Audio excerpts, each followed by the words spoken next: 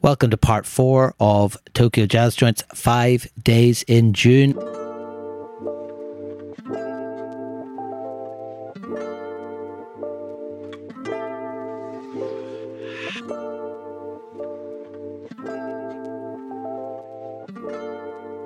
Okay, my raincoat totally rocks, and you were so jealous because it was that hardcore rainy season Japan where And windy. like you would be drenched within a second of being outside. So all your mockery was really just you were thinking to yourself, damn, I should have packed a raincoat, you know? Well, I mean, if it helps you to tell yourself that's fine. But anyway, people can make their own judgment once I post this video of you putting your raincoat on and checking your hood in the mirror at the bus station. But when we got to the bus station in Kagoshima, then my friend, a guy called David, who has now moved permanently out there to Japan, he's married to a lovely Japanese lady, and he's living and teaching down there. I actually met him in Dublin. He was on a course that I was delivering. We kept in touch, and he very kindly offered to let us stay for the night and take us around some of the hot spots of the city that he lived in. But actually, in terms of the Jazz Joint project, James, it was only one in the end. I think we had a couple that we were sort of sussing out, but in the end, it was only one that we managed to get to, or certainly one that was open and seemed to work in terms of the project. It was difficult because, like I said, well, the rain passed eventually, but, by the time we dropped off our bags, went to have a bite to eat, which is, again, another one to look out for on our social media feeds, because we had a very interesting experience in a Kagoshima local ramen shop. But we ended up going to a place that I had been to years earlier. I had gone down to Kagoshima maybe 3 years before our trip. And I found this bar, and it was totally by chance. It was called Riff. And what was interesting, it's the only place, and our regular listeners will know that I've been going around to jazz joints for 15 years. I've been to over 175 of them. I've never been into a place that advertised itself as a rock and jazz bar. Oh, so as soon as I saw the sign, I was like, okay, I'm going to spend some time in here. And I went in. So not only is it it is a rock and jazz bar. There are pictures of the Stones and Hendrix and then Coltrane, all around the place. But the decor, well, Philip, I'll leave that to you. I mean, how do we explain the decor of what clearly was a hostess bar? So yeah, it was like someone's nightmare from the sort of mid 80s. And they just like vomited it all up in one space, and right down to the kind of the neon painting of New York that's hanging on one of the walls. And it looked like he just moved in. I mean, it was a hostess bar, and again, if you're familiar with Japanese culture, you'll know what a hostess bar is. If you're not, you could go look it up. But it's a fairly unsalubrious kind of place, and a lot of mirrors, a lot of gold, velvet, yeah. Which seems odd sometimes in the circumstances. You think you maybe want a more wiped down friendly surface, but basically really, really bad sort of 80s living room designed by somebody who got too much money too quickly, and he's obviously taken this over wholesale and inexplicably has decided not to do any kind of decoration whatsoever. Just completely explicable. I would completely have left it like this. Oh, would you? 100%. Oh, 100%. Yeah, say that, but no. Well, because think about it. There's so many jazz kisaten and jazz bars, but this one, this is one of one. This is unique. I mean, you've got not only the hostess bar. Look at that sofa. I mean, oh my God, the green, that olive green sofa. But then you can see the picture you have, the wide picture you have, which includes the great sound system. So you've got Coltrane. Then you got the Stones. Then with that double neck guitar, that's got to be Jimmy Page, right? That's Led Zeppelin. I can't quite see the word. Yes, it's Led Zeppelin. Yeah, it's Led Zeppelin. Yeah. So he's combined the two loves, his two musical loves. You got Miles Davis. You've got Art Pepper in there, and in this space that just very recently had been your prototypical hostess bar. I mean, it's definitely unique. Now, when we were in there was no one there. When I had visited a couple years earlier, There were quite a few people there, but because I sat at the counter, I was able to chat with him and his wife. And I don't remember what they had done previously, but he had said that the two of them had always planned to open their own place. They just never had got the right opportunity. And for whatever reason, this particular room had opened up and someone had told them about it. So even though it was a Hostess bar, and even though the building that it's in is mostly Hostess bars, they decided, what the hell, we'll just do it. And, so it's been going now for, 7 years? So hopefully, they've been able to keep it profitable. And it was quite, it's the sort of, like trying to photograph it is difficult because it's a bit like when you keep your eyes closed for a long time and then you open them and there's all those little stars in your peripheral vision. That's what it's like. Like everywhere you look, there's like a light or a reflection or something sparkling. So it was quite difficult to photograph. And I also remember bearing in mind that we'd gone from the northernmost island of the country to the southernmost island, with the exception of Okinawa. And, we'd gone from a nice sort of mild summer breeze, to quote the Isley Brothers, right down to the kind of really sticky, sweaty atmosphere of a rainy season. And so we were in there with all that velvet. It was kind of damp and wet, and like we were sweaty, and it was just all very intense, I think. Yeah, I mean, and for people who, again, are our listeners who know Japan or live in Japan, like, Kagoshima is not even a Kanto summer, which can be brutal. I mean, it's wet, really humid. And so we get off the plane and we're just like, oh man, not this again. Yeah, and exactly. So just, wandering, we wandered around the sort of nighttime area of Kagoshima. Is not a huge city. It's a lovely city, and with one particular landmark, which we will be getting into shortly. But, just wandering around 20, 30 minutes, you really feel that humidity start to take a toll on you. So yeah, going into this sort of like lightly air-conditioned ex-Hostess bar, it is a strange experience. It's funny, I didn't even remember that absolutely grotesque mural of New York. I mean, that's horrible. Good, right? One really nice little detail, though, that he did keep, which I definitely applaud, is the telephone booth. So this is actually a door into a sort of a separate little private room where you could make phone calls back in the pre-mobile phone days. So really nice little detail there. Is that where you would call your wife to say that your meeting ran late? Because I'm up to my eyes here at the office. I'm going to be at least another 4 hours before I get back home. Yeah, exactly that probably. But little did she know that you were going to listen to Art Pepper. There you go. You see, so that was Riff, and I mean, there were a few reasons for us, I suppose, picking Kagoshima. I was keen to see this friend of mine, David, and I suppose geographically as well, it made sense for us to start there, and then we kind of wind our way up through Kyushu Island. So we finished off the evening, as you say, after Riff with a bit of dinner. We had a lovely, lovely ramen, which I think had sort of sliced beef in it, like a kind of almost like pastrami beef in it. But we got a singing performance during our meal. We did indeed. It being the summer, which is the time of the year where Japanese local festivals happen, and local festivals in Japan include a lot of men in loincloths and vests wandering through the streets, beating on drums and singing. Yeah.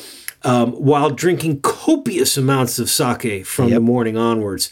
And this being Kyushu, which is some would say the alcohol capital of Japan, the Kyushu boys take a particular pride in how much they can drink. And so we got a very close-up view of them as they popped into the ramen shop and gave us a cappella concert. Yeah, well, luckily, James, talking of obsessive documentation, I've got a little video clip of that as well, which you can find on my Instagram, Philip Arneill, but also I'll pop it on the feed when we put this episode out, just so that you can fully enjoy that a cappella performance that we witnessed as we had our dinner. And after that then, James, we headed back to David's place, which I would say, if I was being generous, was compact. Would that be a fair description of his apartment? In the interest of keeping our podcast family friendly, I'll refrain from giving both my review of his apartment and my opinion of you telling me, oh, no problem, we'll crash at my friend's, quote, apartment, unquote, where I expected a separate bedroom and bed. rather than what I later realized was a thin fold-out mattress, and that's being generous.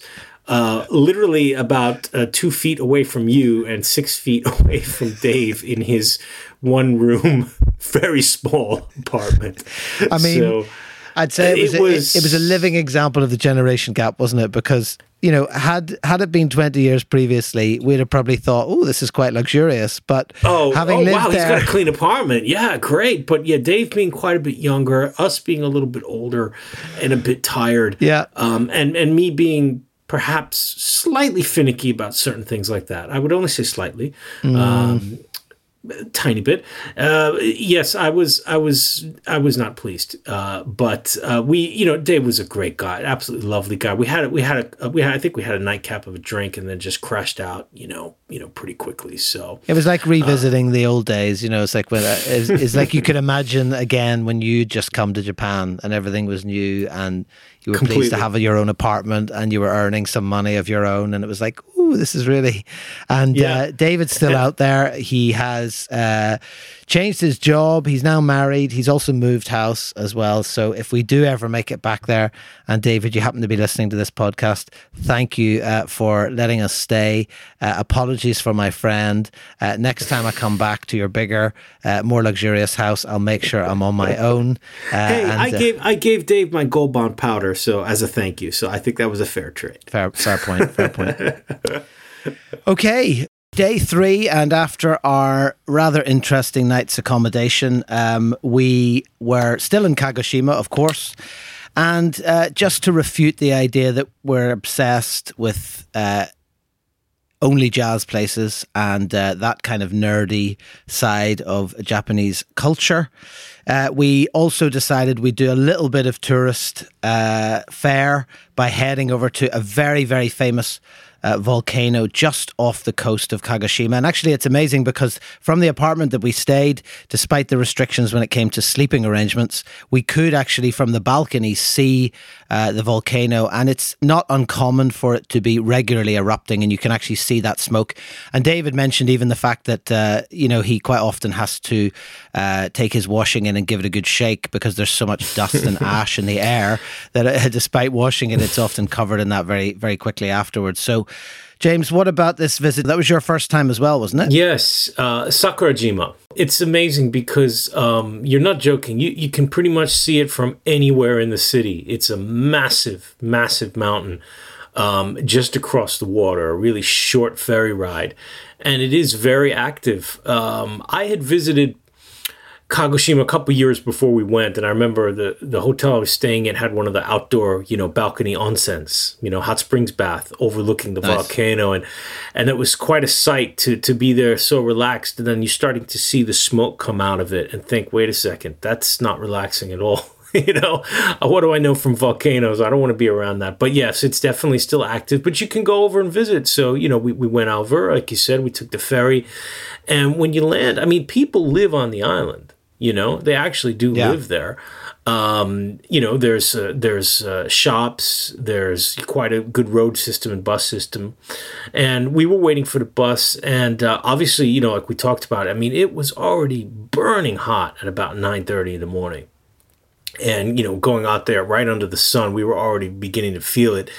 And as you ride up and wander around, you start seeing these things that, at first don't make a lot of sense. But then you remember you're on an active volcano. You remember the bus stops?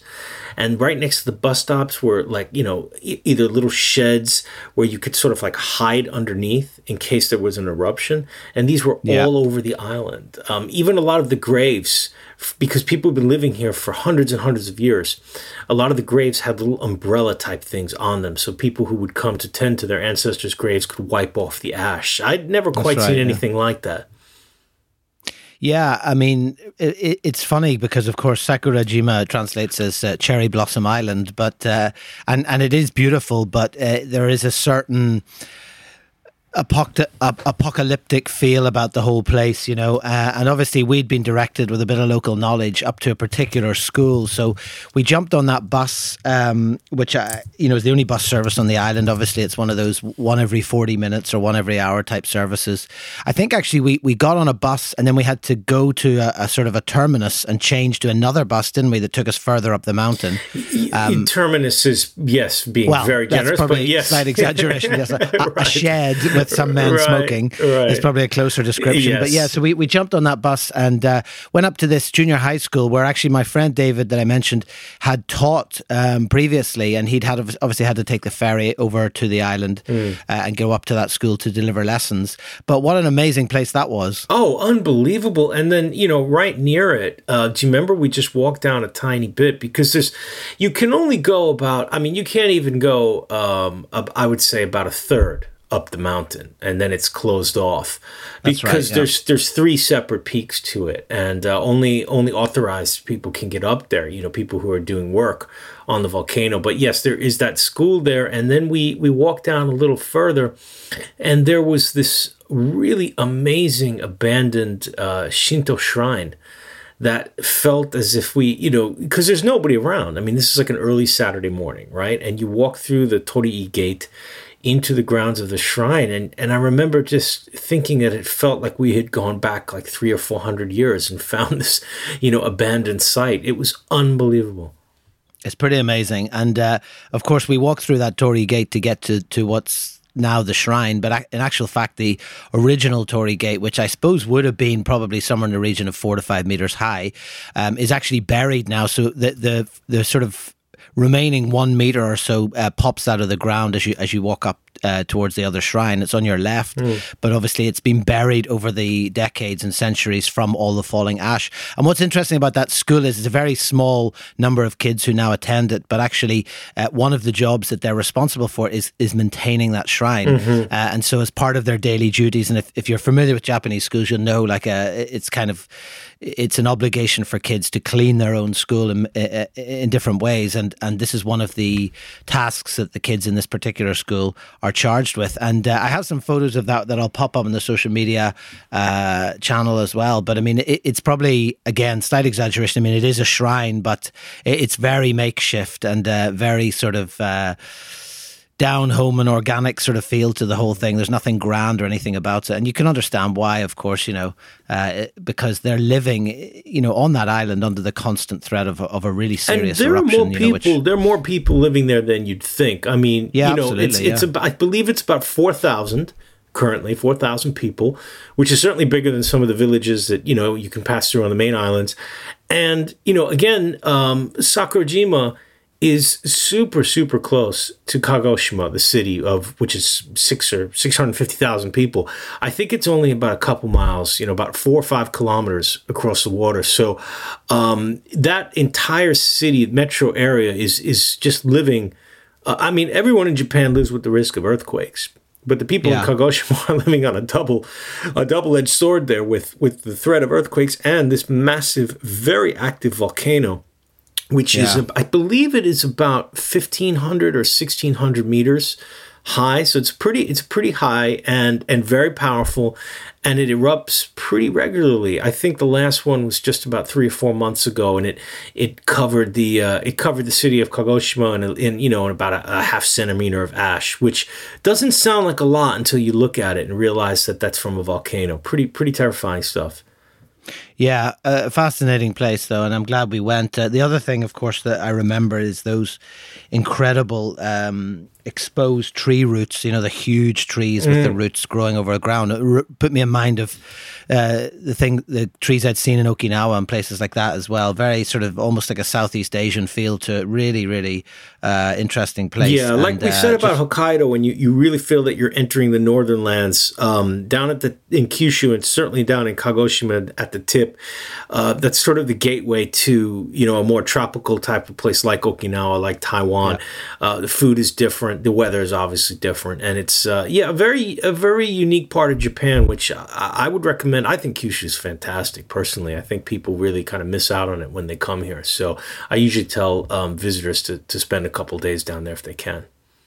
Yeah, I mean, just looking at the photos as well. Again, I'll post these on our feed. But obviously, the playground of the school is completely covered in ash. You can really see it. It's that kind of gravelly school playground that is so familiar in schools in Japan. But particularly, this one is covered with ash. And also, as you mentioned, right across the road, there is the shelter. It's number 8 specifically. And what's interesting about it is it's in Chinese, Japanese, English, and Korean as well. And the English translation is, "This shelter is to protect you from volcanic ash and falling rocks in the case that Sakurajima should erupt." So again, it just gives you that sense of what people live with, and also, I suppose, what's become normal and every day when you're used to being in that kind of area where it's a constant threat. It's just something that you kind of take as a given and yeah, I think I'd be more on the please be aware you may die while visiting here. I think that's probably the warning I would want. But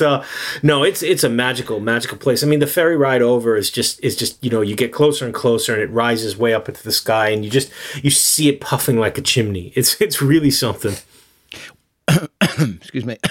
Well, it's funny you mentioned the ferry ride because, of course, that was also the scene on our return of that stunning portrait that I took of you on my phone, looking wistfully off into the ocean. Yes, that is right. It almost looks professionally tousled hair looking off into the distance. That is a great photo of me. But even better, and I hope you have a copy because long story, but I've lost mine. Do you remember when we were waiting for the bus, you were walking off, taking some pictures and looking around, and I started talking to a very, very old lady who had come over on the boat with us, and she was going up to the cemetery by herself to tend to the grave of, I believe it was of her parents. And she had grown up on the island. She was really hard to understand. She had a pretty thick local accent. Yeah. So, I was struggling to keep up, but I just got the most of it that she lived in the city, but would come over once a month and tend to the grave, which is pretty dedicated because most Japanese people have sort of lost that custom. They'll go maybe once a year, maybe not at all. But she would go once a month to both of her parents' graves, and you took a great picture of me and her sitting there at the bus station, which I just treasure that one. I must look that one out, actually. Yeah, I'm just... for anyone who is in Japan interested in making that trip, just to make it a little easier for you, the place is actually called Kurokami, which I suppose translates directly as Black God. And what's amazing as well is that on the sign that points towards the shrine, just below that, the English translation is Lava Hell of Kurokami. So, if that doesn't attract you, nothing will. So anyway, we jumped on that ferry, James, because we had a car reservation, of course, around lunchtime. I've got this picture of you tagged there at 12:52. So we were heading back just around lunchtime to pick up a car, which we kept for the next few days because this part of our journey we did by road rather than the fantastic public transport in Japan. And after picking up that car in Kagoshima, we fell almost into a little bit of a sort of a time slip as I felt, because when you look at on the map again, to go from Kagoshima to Kumamoto, which was our final destination that day, it's only 2.5 hours, but we had decided to try and take in a place called Paragon. And again, just looking on the map, you think, well, it's just a little side trip, but somehow it just seemed that however far we drove, we never seemed to get any closer. And every time I looked up Google Maps, I was like, it must be wrong because it can't still be that far away. It's like when you go to a country and you're checking on the currency exchange and you're like, it can't be that much. It simply can't cost that much. Like when you buy a pizza or a coffee in Norway, you're like, it can't possibly cost that much. Well, I think a lot of it is I mean, from my point of view, I've never driven in Japan. Ever in all my years here. Obviously, it's on the wrong side of the road for me, and I don't like driving anyway. But one thing I noticed is that, yes, with the distance, and this trip really, because we saw it again and again, you can't just judge by the map because roads are not like they are, for example, in the States. Very wide, very straight, drive very fast. Japan is narrow, it's tight, it's very mountainous. So what looks fairly close by distance is you're very rarely getting above 50 to 60 kilometers. And even when you do, you've got to stop quite often because these are local roads. So it took us a lot longer. And then I remember Paragon, the first place we went to, is not like We say this all the time, Philip, and I know our listeners are probably like, how can every place be unique and individual? But it's true. And this is another example. Paragon is not like any other place we've been to. I think if you're with us on day 3, you know the drill by now. You're at TokyoJazzJoints.com in the regions section and look under P for Paragon. And right away, the first picture, look at that highway sign. I mean, that's a highway sign. It's written in Japanese, but that's a highway sign that you see very much in the U.S. telling you to go to this shop or that diner. And I've never seen one that said jazz on it before.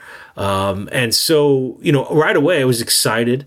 Once I saw the sign, I thought, my God, that's got to be a special place. And Paragon was absolutely special. Unfortunately, when we walked in, and maybe this was, our mistake because of the timing, it was completely packed with Sunday afternoon tea and cake customers. Yeah, I mean, even from the outside, to me, it just had that feel. I mean, it opened in 76, so it has that feel of a place. And it was just this little, almost like cul-de-sac area, and it's covered with ivy and foliage. And then you go inside and it's just so beautifully maintained. It's all wooden. It's like, I swear that it's unchanged since 76. So you get this kind of real feel of the era. And then obviously the centerpiece is this enormous Paragon sound system that gives the place its name. And I think also what was really interesting for me about it was that, like, they had this unbelievable menu. I mean, there were families in there and they were having these kind of like old school ice cream sundaes and things that you just like, you can't get, like you just don't get anymore. It was like stepping back in time. How do you pronounce frappe, frappe, F-R-A-P-P? Frappe, yeah. Well, that's probably the modern version of it. Yeah. But I mean, they were huge. Yeah. In those really old, like kind of tall, thick glass, sort of dishes that you would make an ice cream float in. It was so retro. And yet, at the same time, and I'm really glad because it was very hard to take pictures because it was so crowded. Really hard, yeah. So, you could only get a couple angles, but you got a feel of their record collection because check out the amount of John Coltrane albums that they have there. Yeah. I mean, for me, that photograph, I mean, there's lots of these sort of photos in the project, of course, but as has been documented in many other episodes, I'm a huge Coltrane fan. I mean, who isn't? But I think just, all these single records together and some of the gatefolds, and then suddenly this Coltrane in Japan box set really stood out to me visually. But it was hard to take photos for sure. I mean, the sound system in itself, I think I just took that by standing up at our table. You were facing towards the room and I was facing towards the system, and I literally had to just stand up in my seat and try and get what I could. And I ducked, and I remember we did pass our card, or one of our business cards, to them on the way out and kind of explain that we were touring around. And I believe it may have been the wife, the mother of the family, who talked to me and said, "Oh, it's a shame that you came at this time on a weekend because it's very crowded. We're kind of busy." She did realize what we wanted, and I think it would have been okay to take a lot more pictures, but it was really peak time, and the whole staff were running around. I think it was the couple and a daughter and maybe a part timer, and just running around serving coffee, tea, and desserts. Yeah. So it was just not the right right vibe at the time for us to do an interview and spend an hour and a half crawling around the place, which is a shame. But looking back on it, I think it's not quite as far as maybe we imagined. If you can make a return trip, maybe we can swing it again. This time we'll be prepared. Yeah, I think we were just expecting it to be closer, and then you're like, why is it so far? And I think it's particularly the next leg of the journey that really felt far. So, once you go outside Japan, I mean, there are fantastic highways. I've driven all over Japan, but, there's maybe not the variety or the multitude of them that you get in the more built up areas like around Tokyo and that whole sort of seaboard. So, you might be on major roads, but still you're stopping at lights and all those kind of things. And it just felt so far. But I mean, the other thing about, not being able to take so many pictures as well, I think, and this is something that I've stressed, when we talk about the project as well, like we're not just collecting these places, we do within reason, obviously, because we are sometimes on a schedule, and obviously we're definitely on a budget because, as I've said, we've never had any funding for this project, but we do want to enjoy the places as well. I mean, I don't want to fall into this trap that of the tourist that kind of goes to a place and experiences it through the camera, and then when you get home, you sort of think, I didn't really see the place myself, and the only thing that you have is those photographs. So it was nice. We had I had a cracking bit of cake, if I remember correctly, and a nice coffee.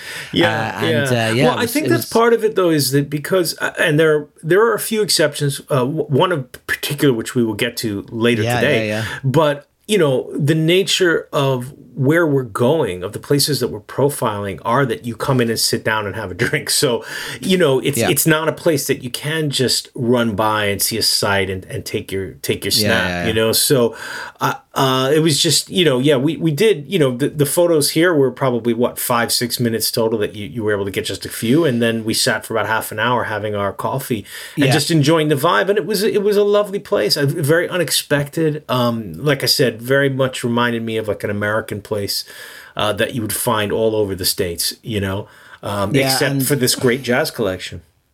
Well, that one particular, which I think is one of the family that run the place, sort of blurred out slightly as she's walking across to clean a table. But, you can see that classic sort of eclectic mix of things that you get in these places, particularly family run ones. So, you have the standard frame pictures of jazz musicians. Then you've got sort of a coffee ad. You've got posters of more current events. You've got a menu.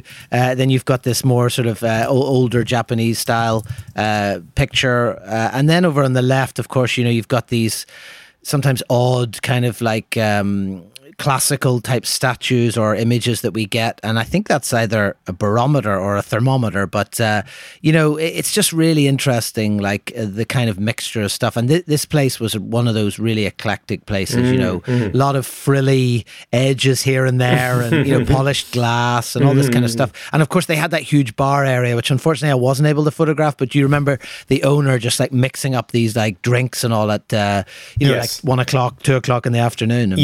Because there was a separate, it was kind of divided into two big rooms, and the other room had a lot more smaller individual tables. There were definitely a couple people having some afternoon drinks in there, I noticed.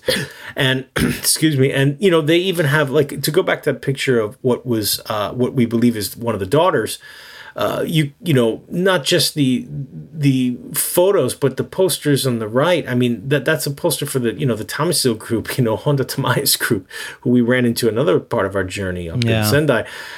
So they're kind of keeping up to date with modern contemporary groups, but also keeping this vibe of, it's funny, it opened in 1976, but it feels more like something in the 50s to me, it has that feel, definitely. And I think the American thing really chimed with me, it is that sort of, it's really hard to put into words, I think, which is why I'm a photographer, but like, there was something just different about it, that it just felt like stepping across the threshold. You were, for sure, going into some sort of different era. And I think it will always retain that slight air of mystery. It's the only place, unfortunately, for the Instagram story that I put together with all the places in consecutive order that I forgot to take a video, which shows you that we were probably slightly stressed and slightly under pressure for time. And so, we're also a bit tired already. We just climbed up a volcano in 38 degrees centigrade. So, but yeah, we were rushed, and I remember we got back in the car, and do you remember what happened next? So we're already running way late, and yet again miscalculated time. Yep. So when we thought we were going to arrive at the next place in plenty of time, and this is now a Sunday, so opening hours are shorter. Yeah, that's the problem. Pretty quickly realized that a place we want to go called Cafe Jarrett, as in Keith Jarrett, in Kumamoto City, that we're not going to make. This podcast was produced and created by Philip Arneal and James Catchpole of the Tokyo Jazz Joints Project. Thanks to Brian of Grooves Ahead for audio assistance, and also to Louis Lastic for our theme music.